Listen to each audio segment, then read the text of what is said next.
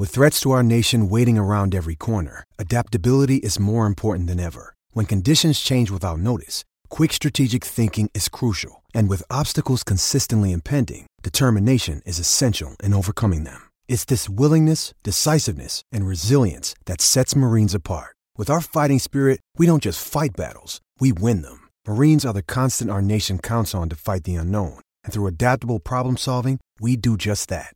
Learn more at marines.com. Why take one vacation with the family when you could take all of them? With Royal Caribbean, you don't just go to the beach. You visit a private island and race down the tallest water slide in North America. You don't just go for a road trip. You ATV and zip line through the jungle. You don't just go somewhere new. You rappel down waterfalls and discover ancient temples.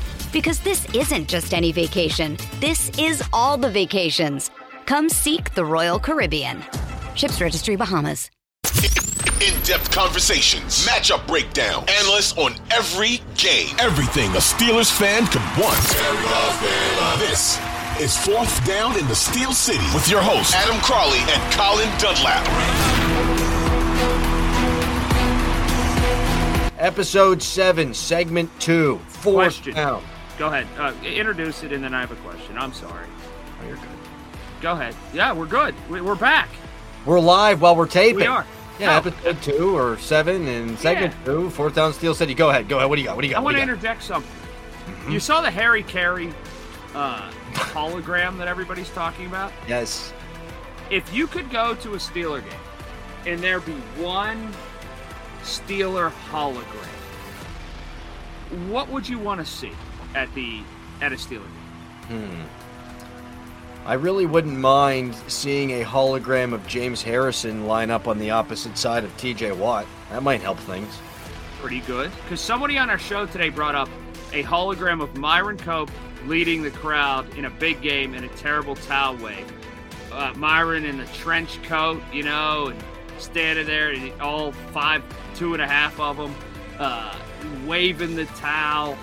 I think that would be spectacular. But let's think of some other things. Like, imagine, what? Go ahead. What if the Chief walked out and flipped a coin, with a cigar hanging out of his mouth? I was thinking, what if the Chief was just sitting there, or what if the ambassador was just walking down the sideline? They could get the hologram of the ambassador just walking down the sideline before the game. But the Chief sitting there with a cigarette and just goes, "Hey, let's go get them, boys." In that voice. That would do it. I do think that if there was a 5'2" Myron Cope hologram twirling the terrible towel, that it would be the greatest terrible towel twirl that we've seen. I remember back the AFC Championship in 2010, and you have Larry Richard saying, "Okay, national TV's on you right now. Let's get this terrible towel thing going," and everyone's going wild. Larry Richard, legend. He ain't no dug up from the grave Myron Cope. If they ever had the hologram Myron Cope lead a terrible towel twirl and wave, you know what it would look like? Do you remember those videos and that old footage when the Beatles landed in America and the people were getting off the plane and people were storming the runway and screaming? It would look like that people would be just crazy for it. I want, you know what? They got money over there, especially now with Acrisure, whatever, however the hell you say it. I say it wrong. I don't care. They make Myron Cope hologram happen right there at the 50. I saw somebody on Twitter say that there should be a Roberto Clemente, like his 3,000th hit, stand out there at second base, take his helmet off, do that kind of hologram. No way in God's green earth is that money being spent by the Pirates to make that happen. Pittsburgh Steelers, Acro, whatever. Yes. Yeah, you can make it happen. How about a John Neese hologram standing on top of the Steel Building, retrieving some of the home runs he gave up? You people might not know. I'm sure you do if you're listening to this podcast. You go to the John Neese well just enough to where you don't overdo it, but that I laugh every single time you bring up that left-handed bastard. Well, because he signifies an opportunity and a crossroad that could have been pounced upon to make the organization better, but they went back and took 2 steps back because they chose John Neese when they traded Walker, as opposed to re-signing people and actually building on success. John Neese is emblematic in the personification of we were right there and kind of gave up. Well, to that point, on Cleveland radio this week, Colin, they were talking about the Steelers possibly being in a rebuild, and this because Cordell Stewart brought it up on the PM team, former Steelers quarterback, obviously, with Andrew Filipponi and Chris Muller. He said the Steelers don't believe in rebuilds, but this is kind of as close as they get maybe to a rebuild. Don't know who the quarterback is, whatever. And they argued, the Browns radio folk, that the Steelers can't be rival number 1 right now because they're going through it. Meanwhile, the Bengals and Ravens are predicted to have success. The Steelers are going through it when last year they went 9-8. This is a good topic. This is a good made topic. The playoffs. I mean, that would be the pinnacle of the Browns' success pretty much over the course of the last 30 years. I love this topic because I actually believe Cordell, and Cordell's right in all this. The Steelers don't rebuild. They may soft rebuild or rebuild on the fly or bits and piece rebuild, but they do not full-on rebuild. That's for sure.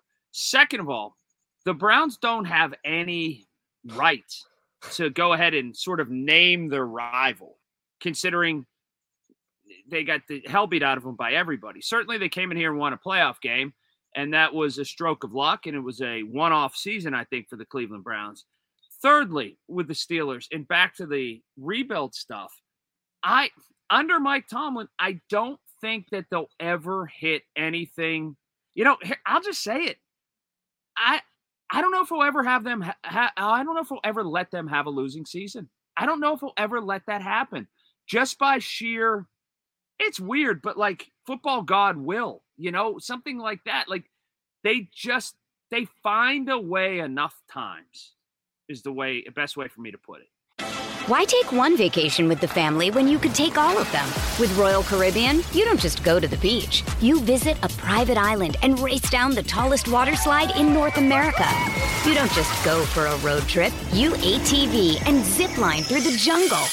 You don't just go somewhere new. You rappel down waterfalls and discover ancient temples. Because this isn't just any vacation. This is all the vacations. Come seek the Royal Caribbean. Ships Registry, Bahamas. We have never seen Mike Tomlin lose a football team. We haven't.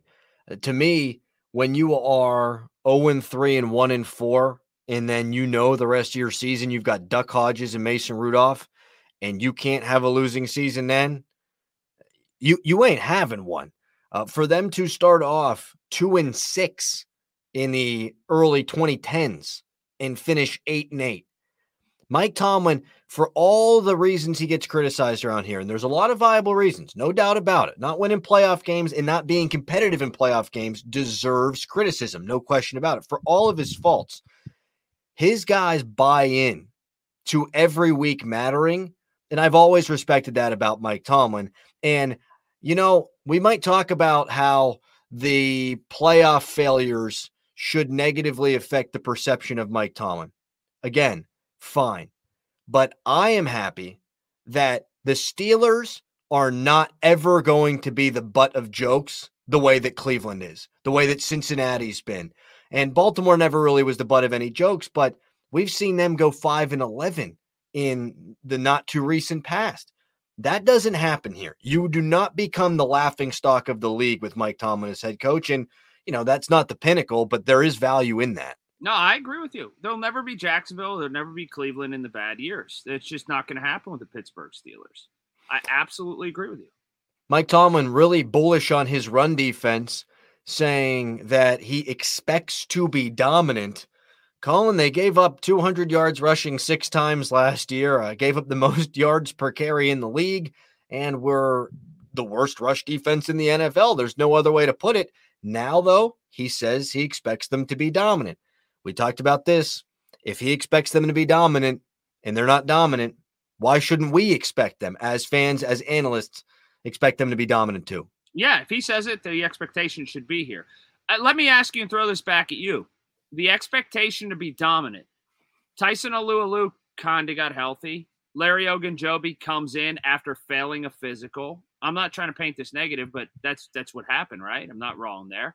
He fell to the Steelers. Miles Jack came in. Okay, I think that's a huge positive. Those are 3 moves. But outside of that, and those might just be it. That might be the justification for you. How did they get better against the run?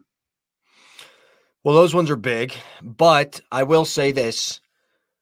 I heard from a former scout the other day who talked about Levi Wallace's tackling ability. The Steelers gave up 75 explosive runs last year. That means 75 runs of 10 or more yards.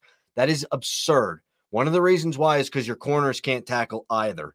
And you might have some problems with Terrell Edmonds taking bad angles at times. You need to be better there. Levi Wallace is supposed to be able to help them there. But I'll also tell you this. If they didn't get Tyson Alualu back, if they didn't get Larry Ogunjobi, I'm going to be very clear. I'll use my one swear word I generally allow myself on this here podcast, Colin, to say, I don't give a shit who it is. You needed to be a better run defense this year than last year. If only you had an offseason just to sink in it and to swim in it and to ruminate in this. It's a mindset. Last year, without those players, Stephon Tuitt, Alualu, with Devin Bush being a jackass, and I didn't even bring up Miles Jack as part of the answer, which I probably should have. I don't care. They should still have been better against the run last year. It is unacceptable to be that bad in any facet of defense here and with that defensive head coach, and it's unacceptable if they're anywhere near or really outside the top 10 this year, given the personnel that they have. Thinking back to something, and Levi Wallace, I want to bring that up again because that's a very good point by you. You could talk Ferry, you could talk Foote, you could talk Aaron Smith or Chris Hoke or Casey Hampton. You want to know one of the functions of that defense that was really good? Ike Taylor could tackle. Yep. He put people on the ground.